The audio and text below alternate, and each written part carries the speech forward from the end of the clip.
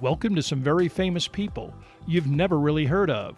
Bite-sized biographies of the famous, the infamous, and the quirky in less than an hour. My name is Philip D. Gibbons, and there is more information about me, this podcast, and a bibliography at someveryfamouspeople.com. There are also photographs of many of the individuals and items mentioned in this podcast.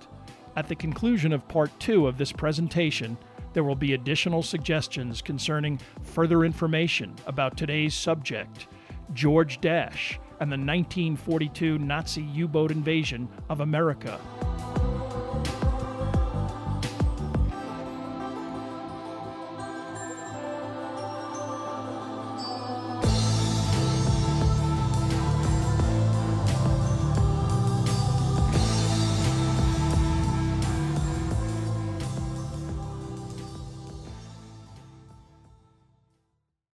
Now let's return to our story about George Dasch.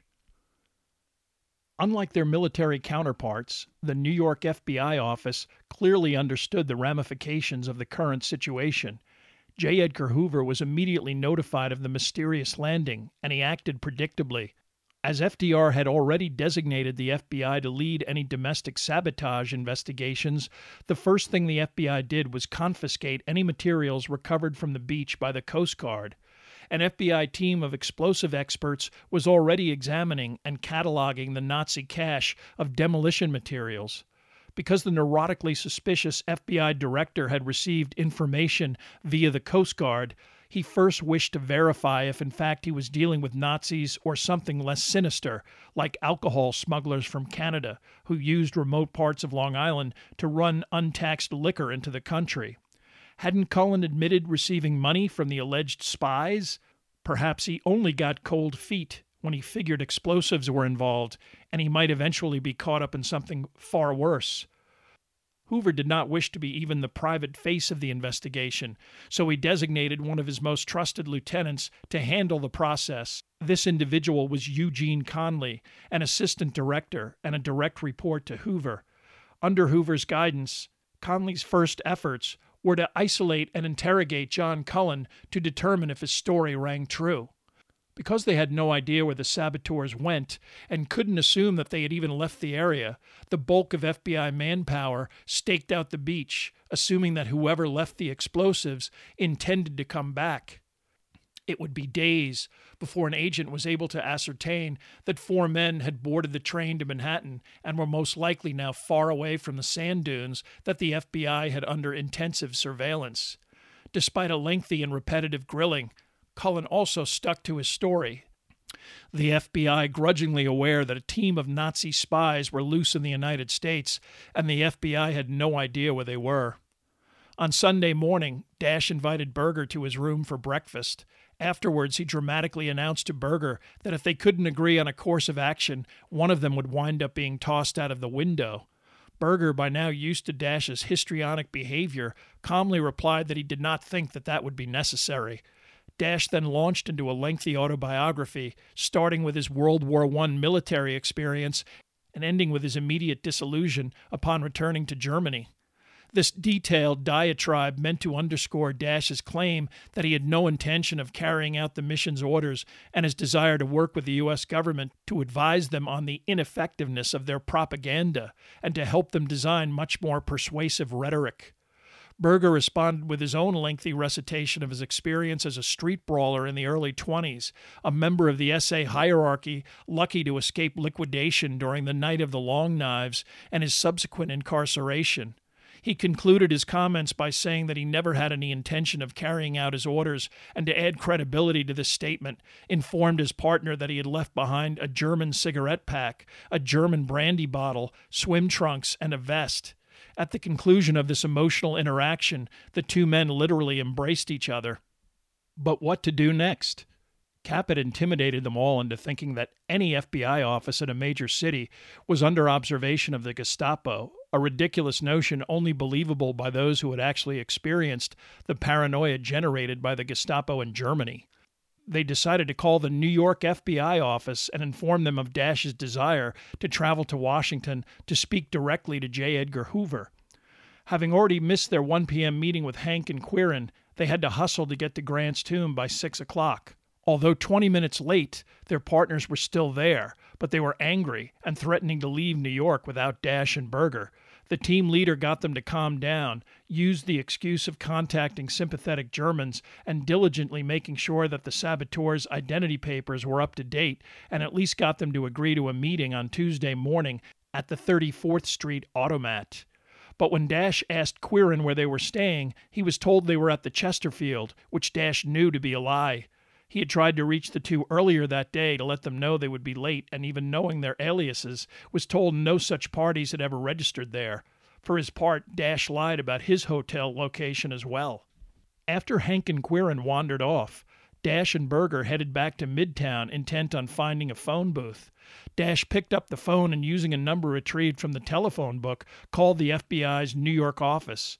After stating his reason for calling several times, he was ultimately referred to the individual assigned to the desk that dealt with the various cranks and mentally unstable individuals who frequently contacted the Bureau demanding to meet at the highest levels to discuss bizarre allegations and assertions. This agent, Dean McWhirter, later officially recorded the details of a caller named Franz Daniel Pastorius, who claimed to have arrived from Europe the previous day with information so sensitive that he could only discuss it personally with J. Edgar Hoover. Having heard such entreaties on numerous occasions, McWhirter responded by explaining that there were many agents in the New York office more than capable of determining the importance of the caller's information, and that a local interview could be set up immediately. Predictably, Dash was not interested in such a proposition. He told the agent to contact Washington, to inform them that he would be heading to the capital to meet in person on the upcoming Thursday or Friday. He gave a physical description, including the streak in his hair, and even demanded that the agent read back the message and description. After McWhirter hung up the phone, he forwarded his report to the office's file room, where it was deemed insignificant and stowed with the numerous reams of paper that was generated by any huge bureaucracy. Ernest Berger subsequently described George Dash's demeanor during the specific time period as that of a man on the verge of a nervous breakdown. And, based on how he spent the next 5 days, he certainly behaved like someone completely detached from reality. Promptly at 9 p.m. on Monday evening, without even telling Berger, George Dash decided to visit Mayer's, a private waiters' club in Midtown. When Dash, a regular while working and living in New York, walked through the doors, other members were shocked to see him. In his haste to leave for San Francisco, Dash had told acquaintances that he was headed to Russia. Some suspected his true destination, but either country was next to impossible to leave. No matter, Dash proceeded to prompt the usual pinochle game amongst his former peer group, flashing money, betting large sums, making cryptic comments about never having to work again, and having $80,000 to spend. Sailing completely through Tuesday's 11 a.m. automat appointment, Dash seemed caught up in some euphoric binge, tipping handsomely and taking care of former co-workers' tabs. He played all through Tuesday night, not even pausing to contact any of his fellow saboteurs. Finally, at 8 a.m. on Wednesday, he called it quits, giving away most of the $250 he'd won. Answering questions about how he escaped from Russia to New York, he initially gave cryptic answers, but got more grandiose as time passed, finally telling the club manager that he needed to go to Washington to meet with J. Edgar Hoover. Upon returning to his hotel room, he was confronted by Berger, who had found it necessary to placate the other irate saboteurs with more shopping. He nonchalantly informed his partner that he was tired, needed to sleep, and he left it to Berger to figure out how to keep Hank and Quirin occupied. Without much choice, Berger met the other pair at their new residence, a modest brownstone rooming house. After hearing of Dash's pinochle orgy, Hank and Quirin were so disgusted that they decided to ignore Dash's Bund embargo and headed to Queens to meet with one of Hank's best friends, a German by the name of Hermann Fay. After dinner provided by Fay's wife and copious amounts of alcohol, Hank finally honestly explained how he had returned from Germany, entrusted his host with his money belt minus several $100 spending money, and said that they both would be in touch. On Thursday morning, Dash had determined that his best course of action was to go to Washington and speak with the FBI directly. Presuming that it would be better for him if he voluntarily approached the bureau before he was arrested, he met Berger for breakfast and informed him of his course of action. Dash then completed various errands, including counting out exactly how much money he had, $82,350 in total, again the equivalent of approximately $1 million today. He did not personally say goodbye to Berger, but left him a note saying he had left for Washington, would clear things up, and wished him and the others well. He concluded by saying he would contact Berger, especially if he had any extraordinary news. Dash's train arrived late on Thursday. At the same time, Berger, having discovered a top-shelf cabaret, got Quirin to join him for the evening. Hank, having lived in New York and nervous about being recognized by any former acquaintances, preferred to stay at the boarding house. Berger and Quirin left him behind, drank heavily, met some women, and stumbled home to Berger's hotel at 3 a.m. Quirin was so intoxicated that he spent the night in Berger's room on a spare bed. Hank's paranoia at being recognized was not so far-fetched. When Dash went out for dinner in D.C., after checking into his hotel, he actually ran into a waiter he knew from the Waiters Club in New York. He first feigned that he didn't know the man, but then decided that he would like to have a drink with someone he knew. After the waiter got off duty, they repaired to a local bar, and Dash got predictably loquacious, his stories about having some special status and involvement in espionage missions becoming more grandiose by the minute.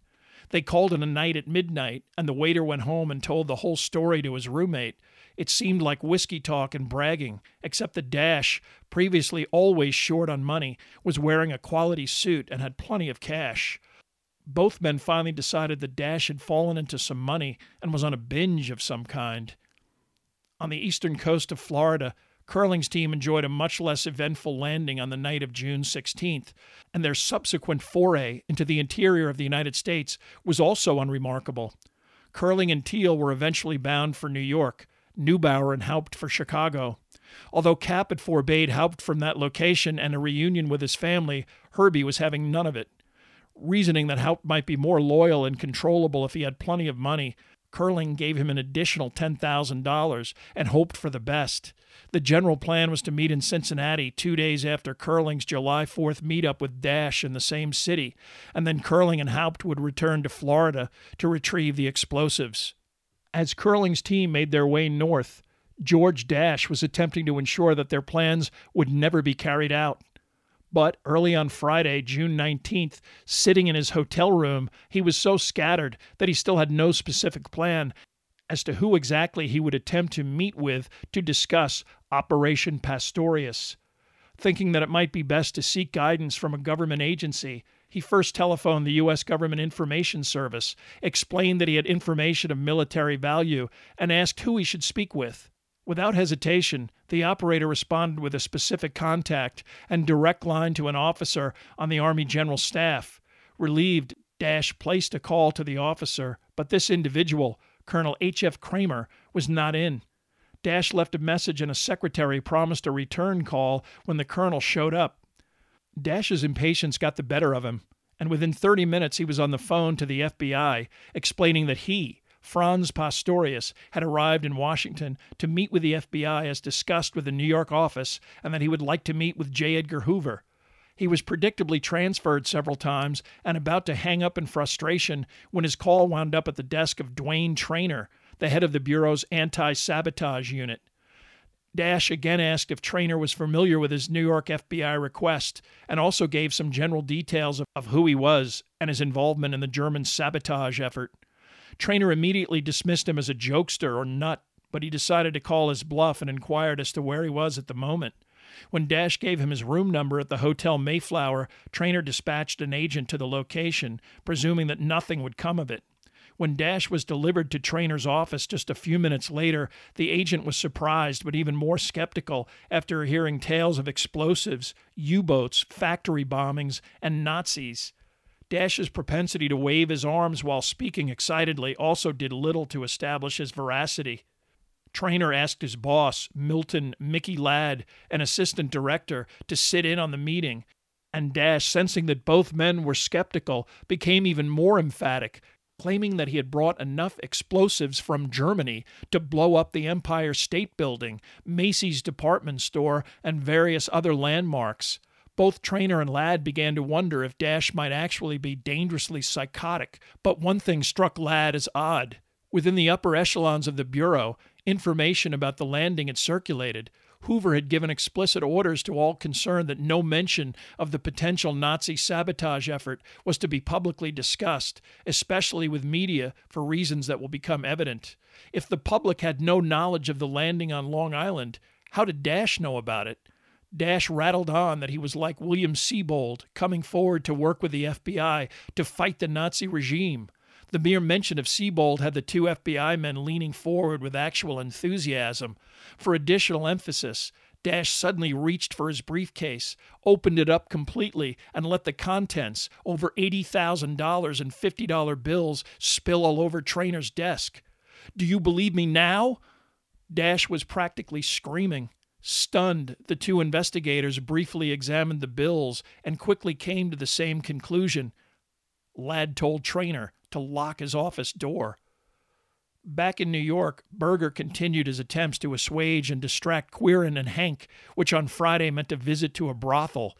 Arranged by a woman Berger met at the cabaret on Wednesday, all three men enjoyed themselves until 3 o'clock in the morning.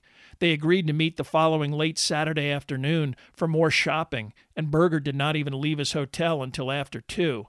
He made his way to a clothing store where he waited for his two Confederates, who arrived shortly thereafter. They collected some clothes they had previously purchased, had a meal, and then again split up.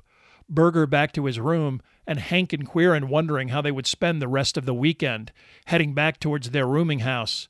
Unfortunately for them, an FBI tail had followed Berger to the clothing store and observed the meeting there and coordinated an arrest of all three men by early evening.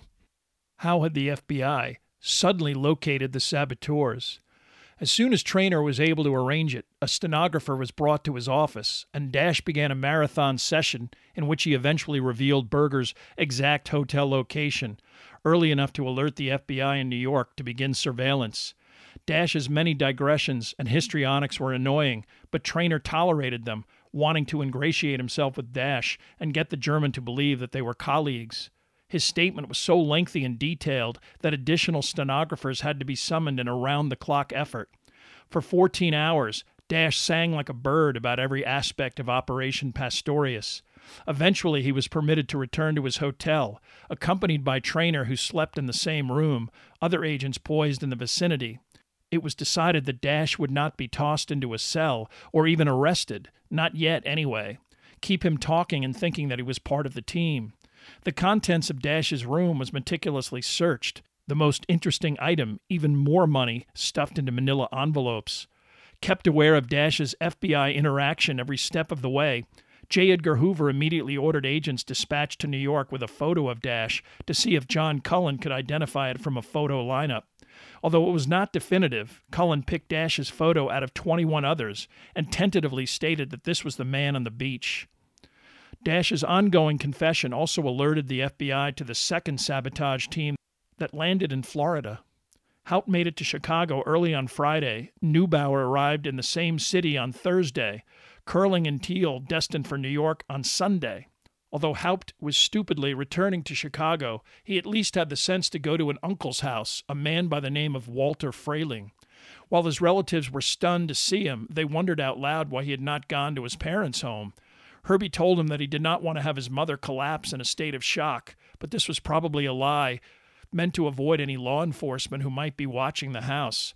When his parents did arrive, they were initially shocked and overjoyed, alarmed by their son's description of his global odyssey, and ultimately terrified when he backed up his story of German intelligence work, including a U-boat arrival, by producing his money belt containing thousands of dollars. He asked his uncle to hide much of the money, and Frayling complied. Ultimately, the Haupts drove their son home late that night. Coincidentally, the FBI was already looking for Haupt concerning his non-registration for the draft, and Haupt's father, already concerned that his family was about to become involved in a potentially disastrous criminal situation, insisted that his son go to the local FBI office to, at the very least, discuss the matter. Dash already had alerted the FBI to the likelihood that Haupt would return to Chicago, and it was only their initial lack of an organized surveillance and Haupt's erratic late-night schedule that allowed him to avoid detection. Even if they hadn't been able to begin surveillance of Haupt over the weekend, he certainly made their investigation much simpler by walking into FBI headquarters on Monday to discuss his problems with the draft board. He simply stated that he had been out of the country for a year in Mexico and had recently returned. The agent who interviewed him seemed satisfied when Haupt agreed that if drafted, he would fight in the armed service, and he was free to go. To Haupt, this was an indication that his plan to merely disappear into the heartland was viable and that he was still not under any suspicion. However, by the time he returned home to his parents' house, numerous FBI agents were engaged in an operation that encompassed the entire neighborhood. Edward Curling's desire to travel to New York revolved around his currently complicated domestic situation. Curling officially had a wife, Marie, but he also had a mistress named Hetty Engelman. Although his wife knew of the relationship and even encouraged him to get a divorce, as she was involved with another man as well, Curling was torn. He hoped to resolve the situation as quickly as possible. Blowing up buildings and factories was the furthest thing from his mind. To that end, as soon as he and Werner Thiel registered at the Commodore Hotel on Sunday, May 19th, they then got on the subway and headed to Astoria, Queens, to locate a close friend and like-minded German named Helmut Leiner. Curling had no idea where either of his love interests might currently be living, but figured Leiner might. Not wanting to go directly to Leiner's home, where his friend's parents would recognize him, Curling had Thiel approach Leiner on the street. All three then went back into the city, where they had dinner and drinks, Leiner updating Curling on both women and agreeing to contact them on Curling's behalf. Unfortunately, as Dash's interrogation marathon proceeded, he provided the FBI with his invisibly coded handkerchief, the name and address of Helmut Leiner inscribed as one of the individuals listed. After placing the cloth over ammonia fumes, this information became clearly visible. Another name on the handkerchief was Walter Frayling, Herbie Haupt's uncle. Both addresses were quickly placed under FBI surveillance. At FBI headquarters, J. Edgar Hoover was impatient with the pace of the investigation of the Florida team of saboteurs. Hoover had sworn all Bureau members to secrecy regarding the investigation and deliberately told the press nothing. He hoped to reveal to the American people that he and the FBI were responsible for a remarkably brave and sophisticated process that had saved the country from a tremendous threat, and that the FBI was the only American governmental agency capable of such a deed. Hoover and the FBI were involved in a bit of a public relations lull. Bolstered by his choreographed mid-30s apprehensions of such high-profile criminals as John Dillinger and Machine Gun Kelly, Hoover had become a nationally prominent figure. Despite the wildly successful Siebold arrests, Hoover personally was criticized by various politicians for drawing up an enemies list, aggressively arresting political dissidents on trumped-up charges that were thrown out by the courts, and especially for Hoover's personal penchant for hanging out in expensive New York and Washington nightclubs. Hoover so frequently attended New York's glitzy Stork Club that one congressman dubbed him as a Stork Club detective, who especially during wartime should spend more time protecting the nation and less time publicly carousing. Pathologically concerned with his image, Hoover was infuriated by this nickname and was looking for an opportunity to grab some positive publicity. His initial approach to the Pastorius investigation was the result of his desire to manipulate the story and gain as much credit as possible. Hoover immediately sent President Roosevelt a memo discussing his personal involvement with interrogating the saboteurs currently under arrest, greatly overstating the U-boat landings as an ongoing threat to America. Hoover also left out the circumstances surrounding the apprehension of the first 4 Germans, neglecting to explain to FDR that the Bureau was tipped off by a babbling neurotic who walked into FBI headquarters, an individual who probably would have had difficulty lighting the candles on a birthday cake, much less destroying factories and bridges. So far, Hoover's luck had held. No other government agency had gotten the jump on him, and no newspaper had gotten a scoop. But the director knew that couldn't last forever. He sent Conley to Chicago to wrap up the investigation as quickly as possible. On Monday, back in New York, Eddie Curling was pouring his heart out to Hetty Engelman over dinner after Leiner convinced her to leave the grocery store she operated and accompany him for a big surprise meeting in Central Park. During their night together, Curling suggested to Hetty that he should buy a car and go on a trip down the east coast of Florida via Cincinnati. Perhaps Curling still intended to meet up with Dash on July 4th and retrieve the explosives, with his mistress in tow to provide additional entertainment. Hetty liked the idea, her only concern getting someone to operate her business in her absence. The next day, Curling got a shock when a New York tabloid news story indicated that FBI agents were combing the state of Florida looking for Nazi saboteurs deposited by submarine. Both Teal and he agreed that certainly in the short run, any return to Florida was impossible. Curling met Liner again in the city that Tuesday night. His friend was going to be instrumental in coordinating a meeting with Curling's wife, Marie. Curling told Liner to round up the two women, who actually were on good terms with each other, and meet him for dinner at about 10:30 in Midtown Manhattan. He and Teal were going to have a few drinks with a former Bund member before he ultimately caught up with Liner and the girls. Liner had Marie Curling meet him at Hetty's grocery store, although he had to tell her why. Marie agreed to go to the restaurant, but even after Hetty claimed to have seen Curling twice the previous day, she was still skeptical. They proceeded to the restaurant where they waited for an hour and a half. A very upset Marie finally left at about midnight. Unfortunately, the FBI had disrupted everyone's dinner plans when, after tailing Liner and spotting someone who fit Curling's description, they followed Curling to his early evening bar meeting with Werner Teal. Teal was already there with his buddy, Anthony Kramer, a fanatic former Bund member. Werner had already given him a money belt with $4,000 for safekeeping. Curling talked with both men until 10 and then left to meet his wife. FBI agents allowed him to leave the vicinity of the bar and then arrested him, tossing Curling into the backseat of a car that quickly sped towards a downtown federal office. Not wanting to alert Kramer and hoping he might lead them to additional suspects, agents still watching the two men waited until the two Nazis parted company and then arrested Teal, taking him downtown as well for interrogation. The only reason Herbie Haupt was still walking the streets was because the FBI knew that Neubauer was also in Chicago, and they wanted Herbie to lead them to him. Neubauer had been smart enough to steer clear of his Chicago relatives, including his father-in-law. He did look up some old friends of his wife, a couple by the name of Harry and Emma Jacques, who barely knew of him and were quite skeptical until he showed them scars from war wounds his wife had written to them about and asked them to hold on to $3,600 in cash. After a cordial evening in their home, he left.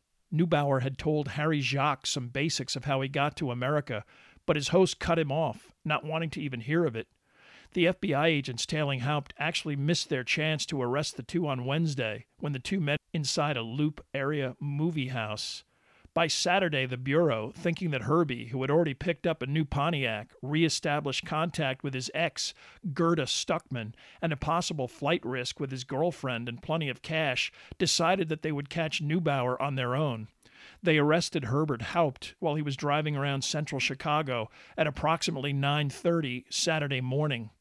Herbie Haupt immediately coughed up the location of Herman Neubauer, probably thinking that he could claim he merely was involved in the plot to get back to America, and his cooperation would bolster his innocence of any potential plan to commit sabotage.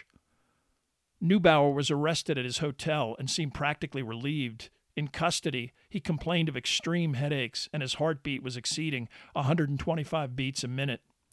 As soon as J. Edgar Hoover got word that all 8 saboteurs were in custody, he telephoned the White House and followed up with a memo. In this memo, he not only omitted Dash's role, he falsified Dash's date of apprehension to 4 days later to make it appear that Dash was caught by the FBI, and Hoover omitted any mention of the German saboteur turning himself in. Although George Dash still had visions of exoneration based on his cooperation, Hoover had no intention of differentiating between him and the other saboteurs. In fact, Hoover considered it of critical importance to silence Dash so that the actual story of how the 8 men were apprehended never reached the public. But Hoover did not want to alienate Dash just yet. There was still plenty of intelligence to glean, including military information concerning U-boats, and even the Enigma coding machine that Dash had observed. Privately, Dash was told by Traynor and other Justice Department personnel that if he pled guilty, no testimony would be required, and when things died down, he would eventually be pardoned.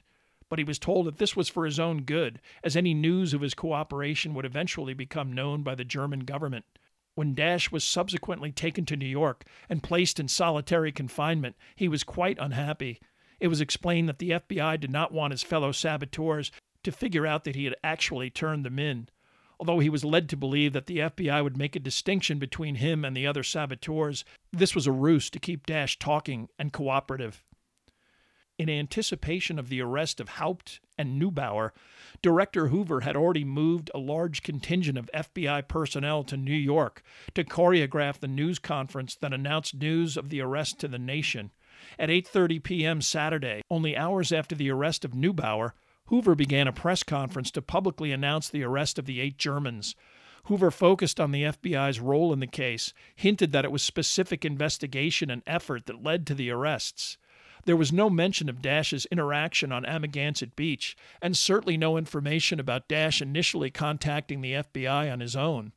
Any specific questions about the investigation were deflected, and in the coming days, Hoover's friends in the media, like Walter Winchell, dramatized the Bureau's role into, quote, the most exciting achievement yet of John Edgar Hoover's G-Men, unquote. Hoover's announcement induced screaming headlines about Nazi spies, deadly sabotage avoided, and pronouncements praising the FBI as the government agency that saved America.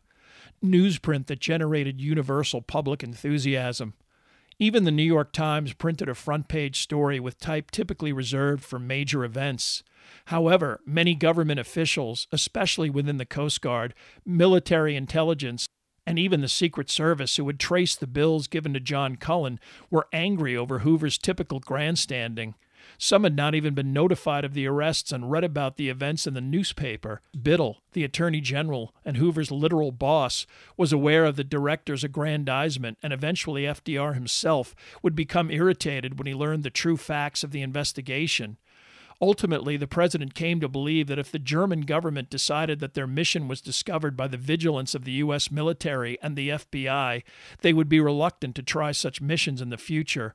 Privately, Roosevelt was concerned that the eastern coastline was vulnerable and hoped to maintain an illusion of impregnability.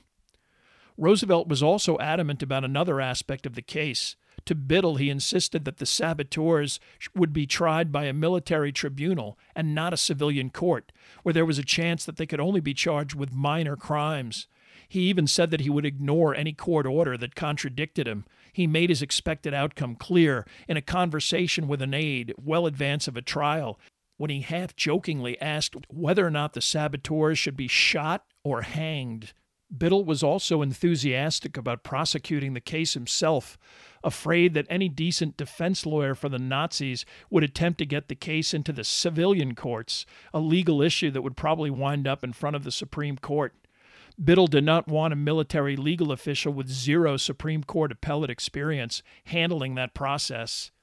The wheels of justice turned very quickly for the 8 Germans. Attorneys were appointed to handle their defense at a trial, now scheduled to begin in Washington in July, only days away. Kenneth Royal and Cassius Dowell received the unfortunate designation as advocates for some of the most unpopular defendants in American history.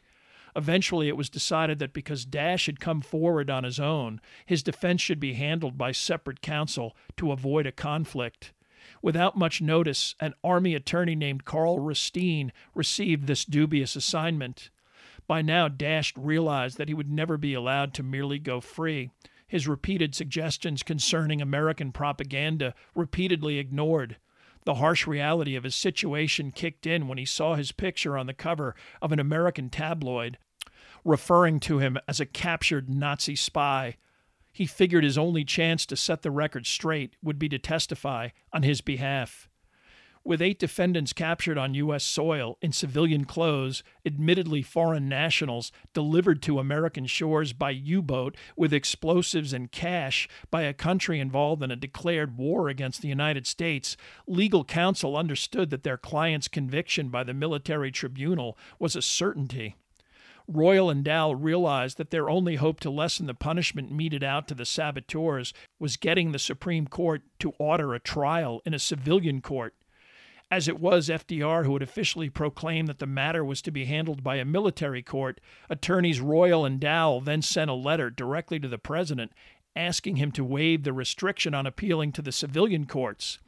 Upon the advice of Biddle, Roosevelt decided not to respond. His initial inclination was to forbid such an appeal, but Biddle advised that this might give the appearance of an unfair trial that might precipitate an eventual demand for judicial review. Royal and Dow then followed up with another letter, this time stating that unless they were forbidden to do so, they would pursue remedies through the civilian court system. Dash would later claim that he was quite dismayed at the timid performance of his attorney, Carl Ristine, typified by Ristine's refusal to ask for similar relief. All 8 saboteurs were transported by train to D.C. from New York, but not before Hoover observed some of the spies and actually met with Berger for 10 minutes in his cell.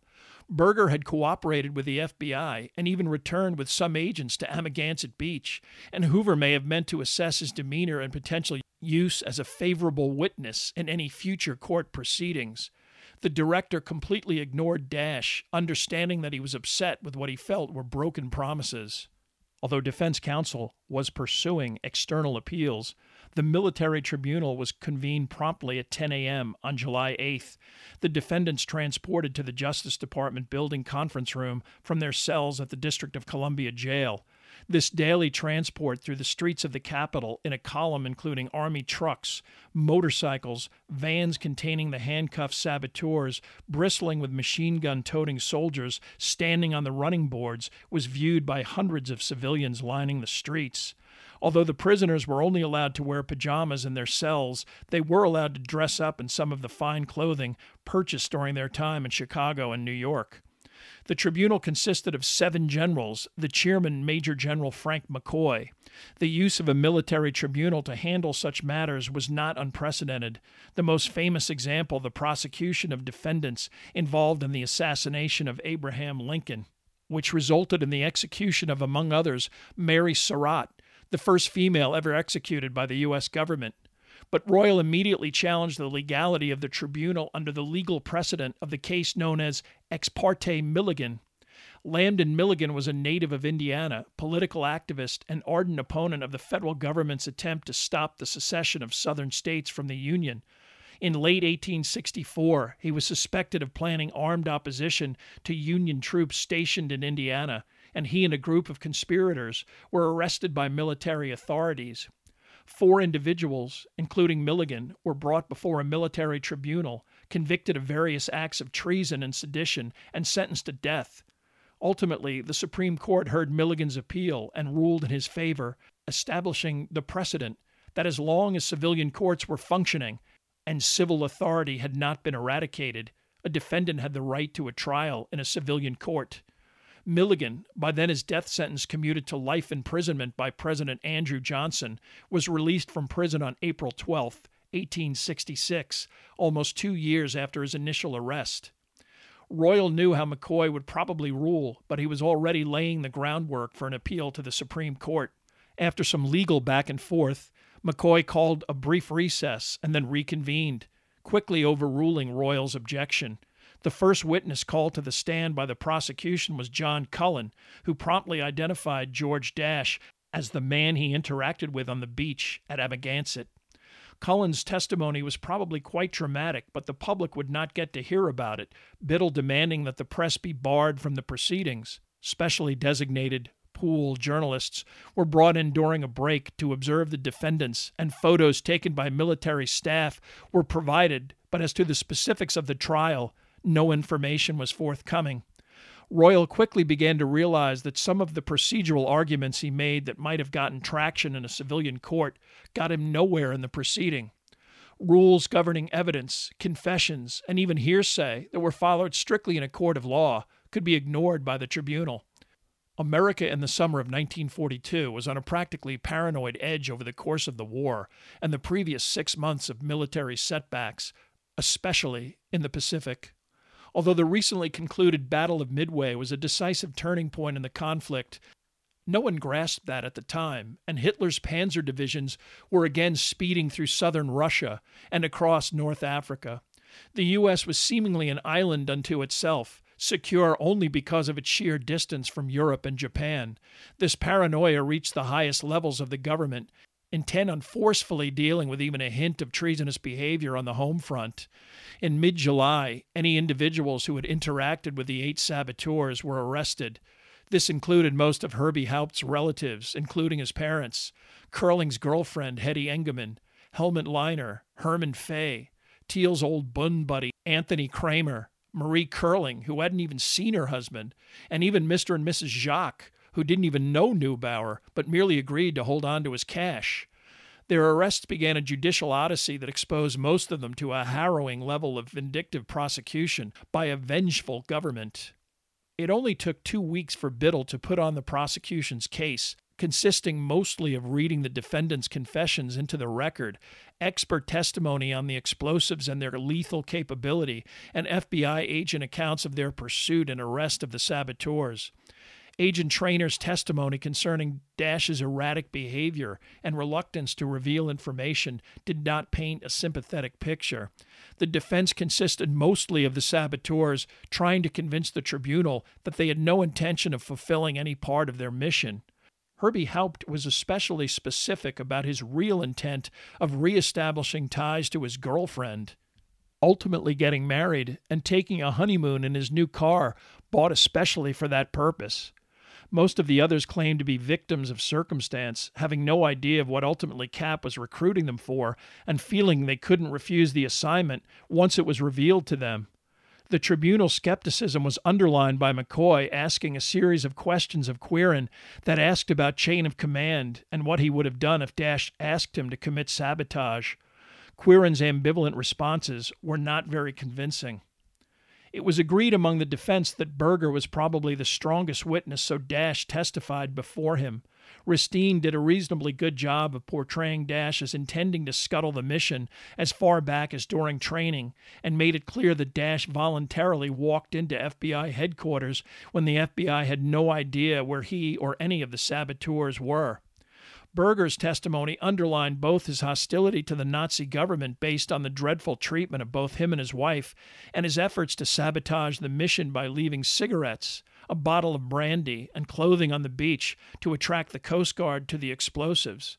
He also revealed Dash's loss of his identification papers, the team leader's arbitrary approach to orders, and a general incompetence that underlined that the mission was a farce, with no chance of ever succeeding. As far as the tribunal, Royal did the best that he could with the cards he was dealt. He was pursuing an appeal to the Supreme Court that was hindered by the justice's summer vacation. The only justice in town, Hugo Black, once he heard that Royal wanted to discuss judicial relief for the Nazi spies, refused to even discuss the matter.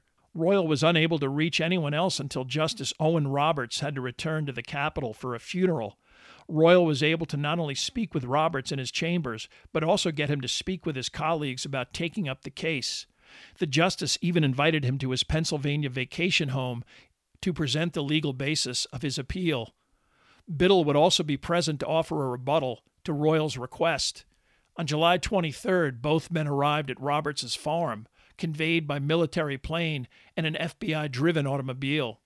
Clearly, Roberts was sympathetic to Royal's Milligan-related objections, or he wouldn't have resorted to such an unprecedented process.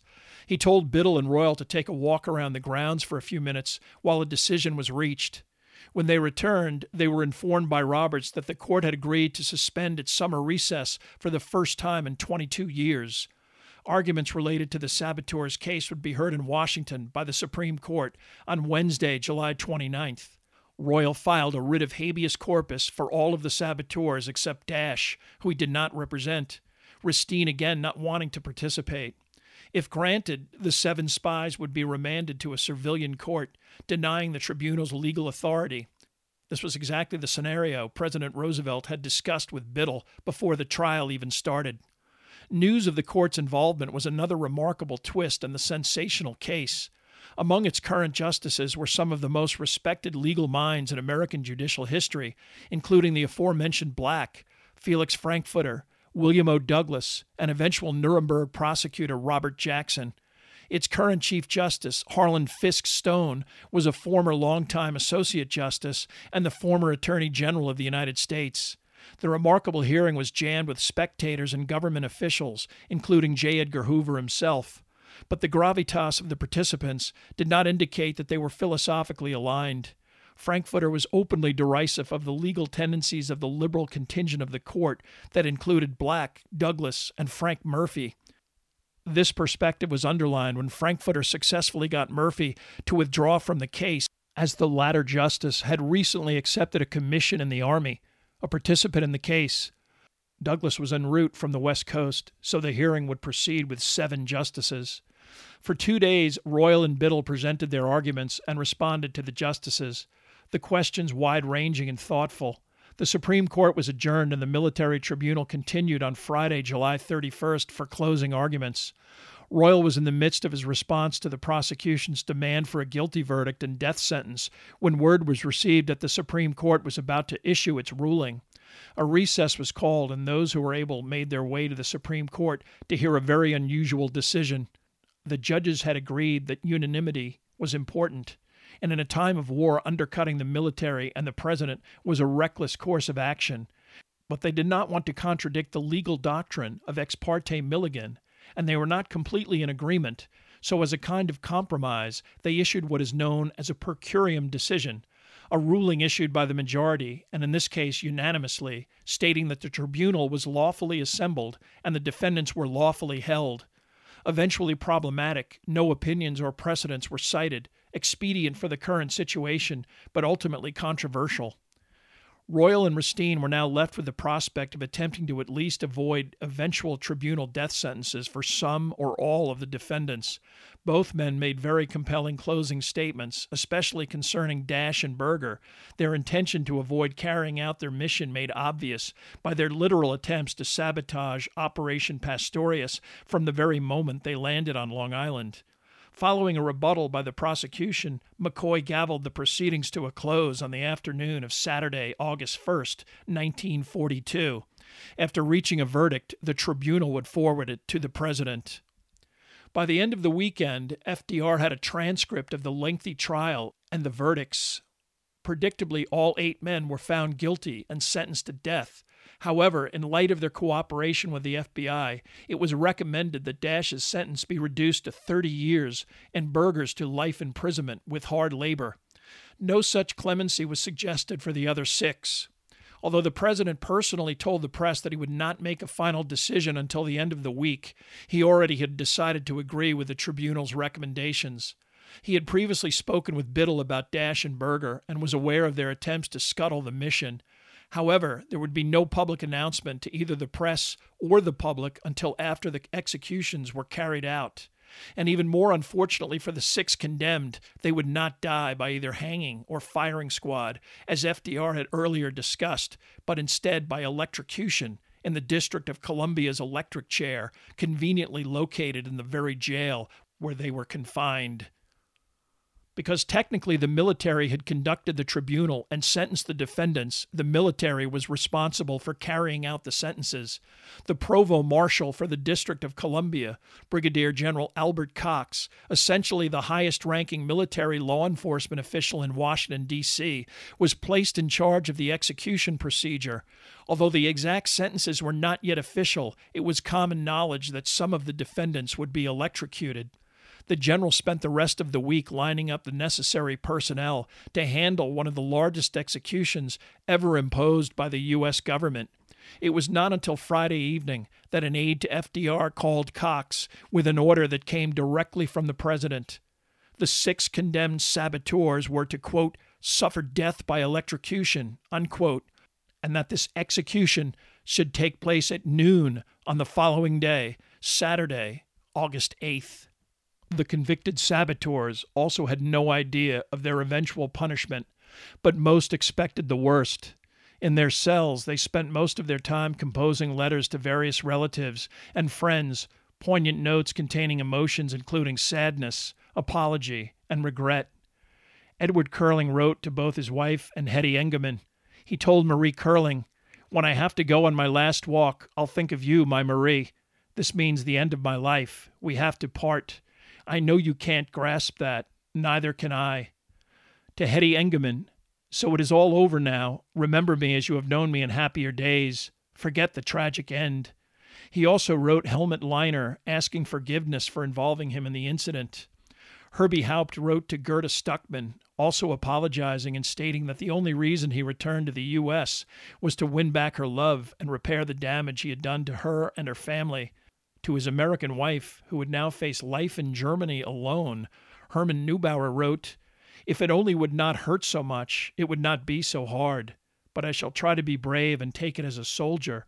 So, my Alma, chin up, because I want you to. Be good and goodbye until we may meet in a better world. May God bless you."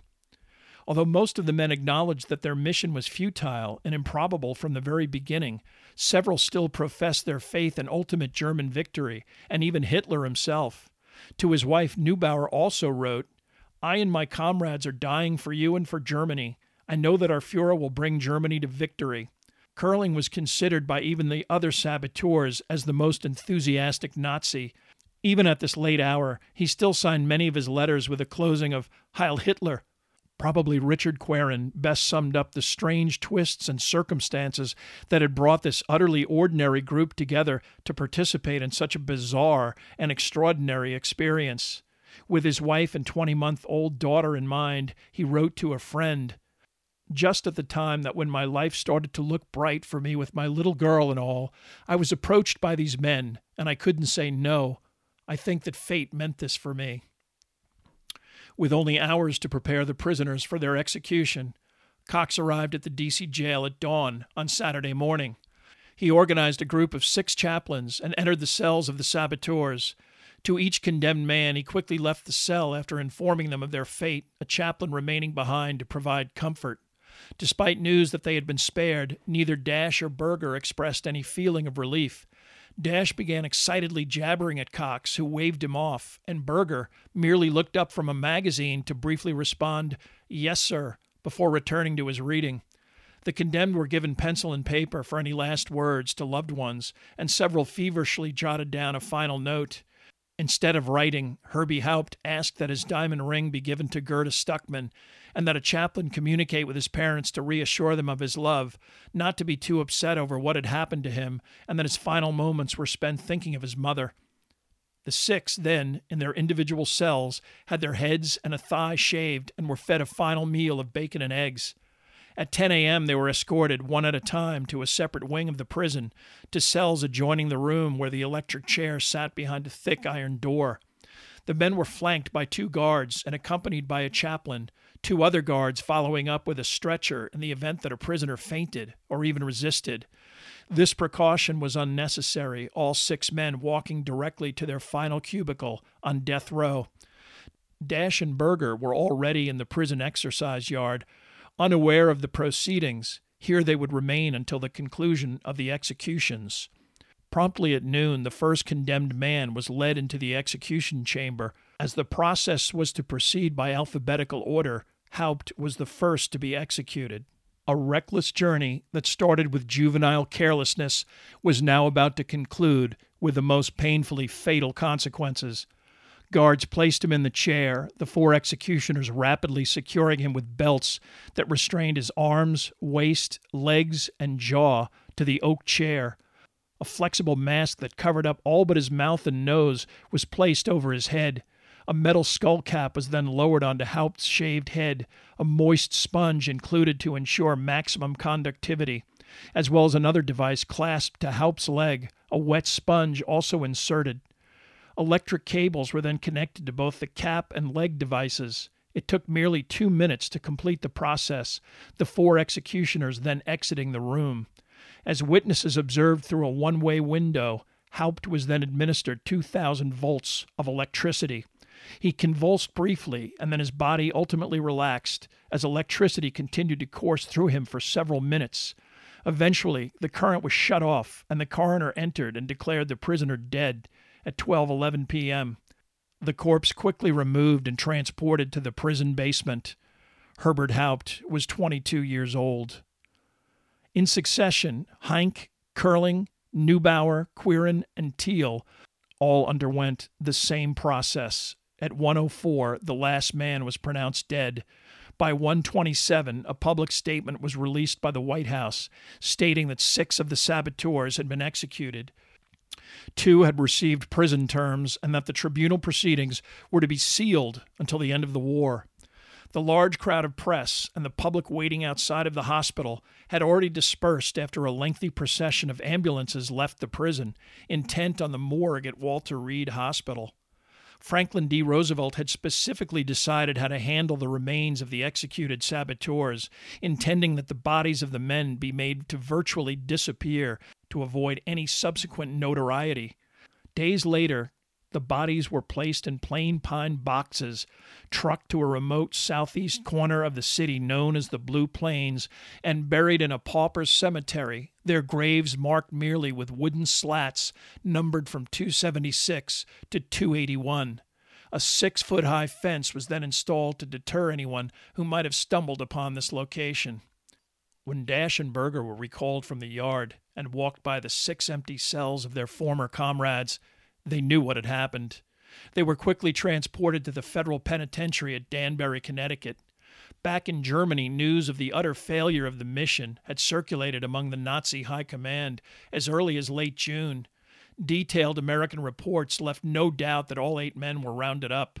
Canaris and Lahausen were forced to go to the Wolf's Lair in East Prussia to be subjected to an outraged Adolf Hitler, accusing them of bungling an operation that was now a huge American propaganda opportunity.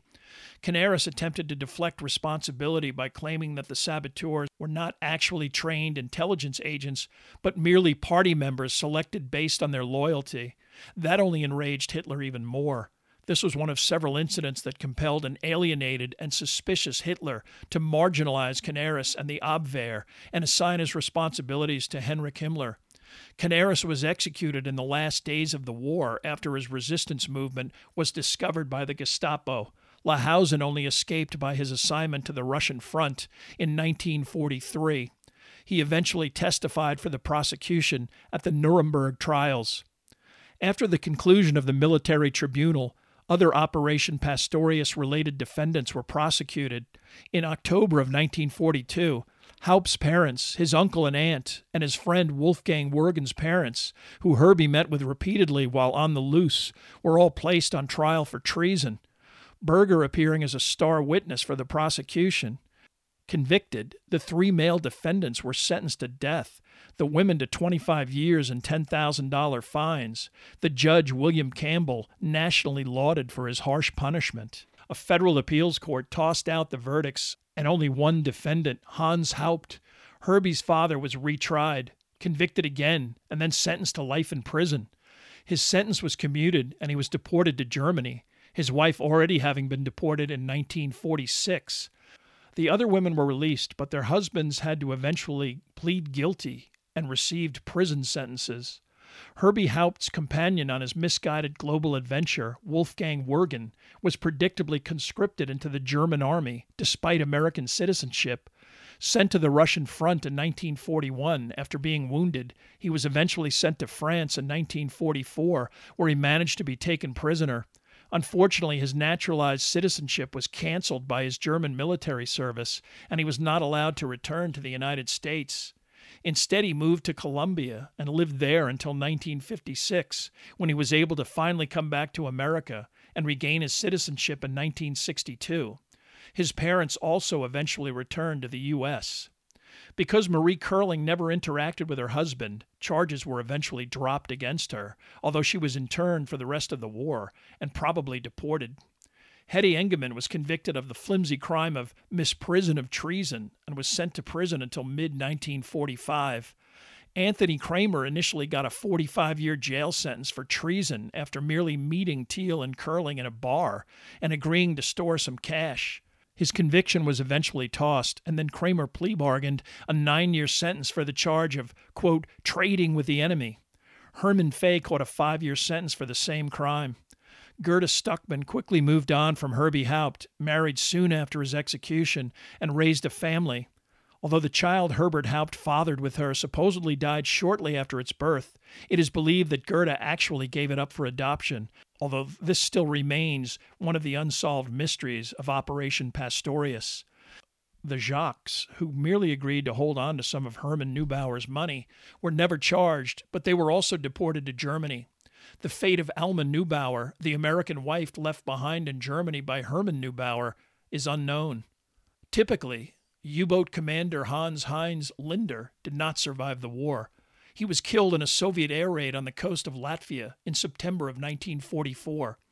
U-584, which safely deposited the 4 saboteurs in Florida, was sunk on October 31, 1943, in the North Atlantic by American fighter bombers.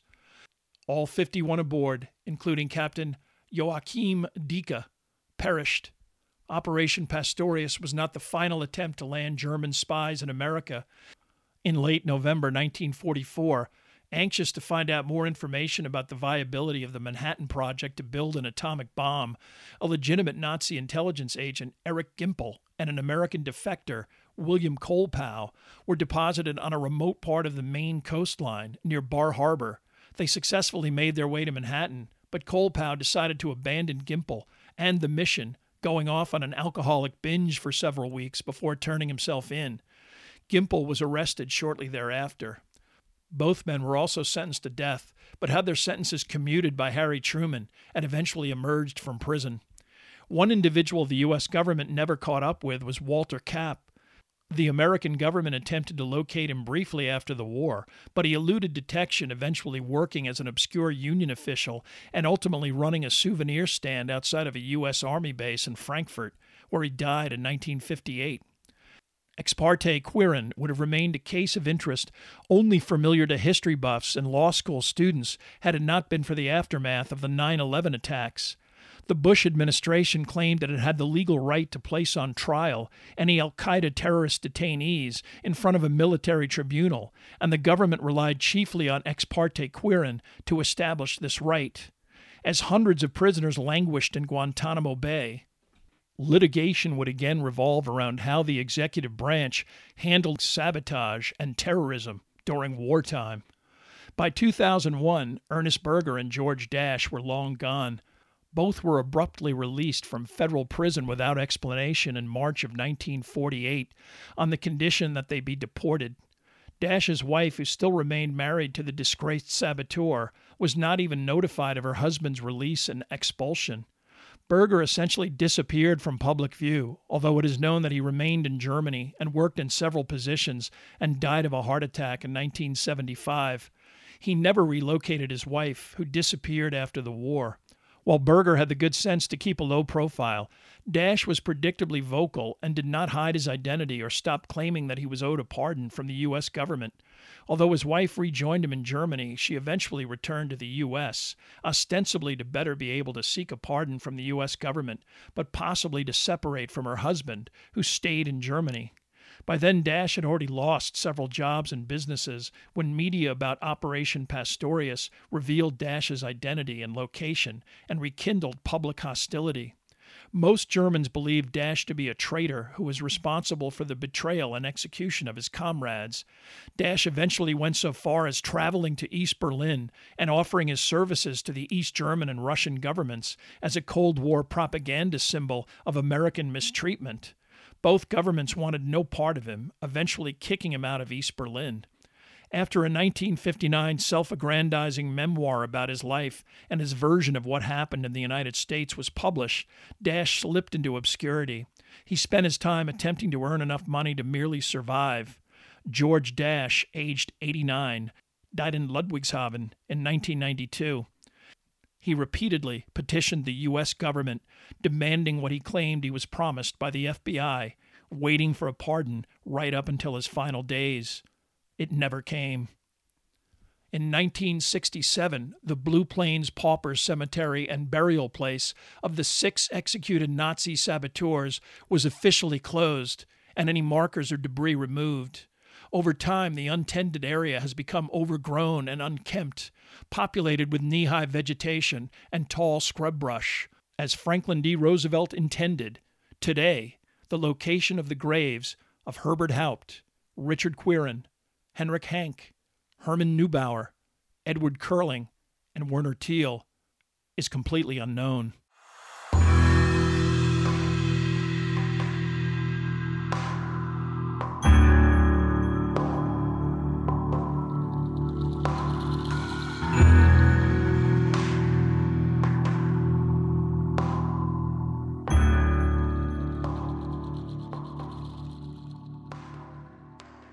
Thank you for listening to part 2 of this podcast about George Dasch.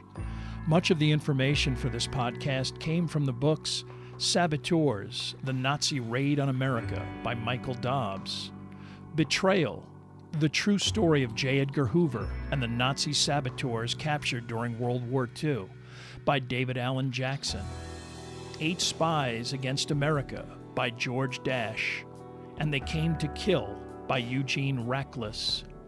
There are also additional photographs, bibliographical and musical information at someveryfamouspeople.com. If you have enjoyed this presentation, please like us at our Facebook page, Some Very Famous People, and follow us on Twitter at Philip D. Gibbons. Also rate us on iTunes, and if you have the time, leave a brief review. A link is provided at the website.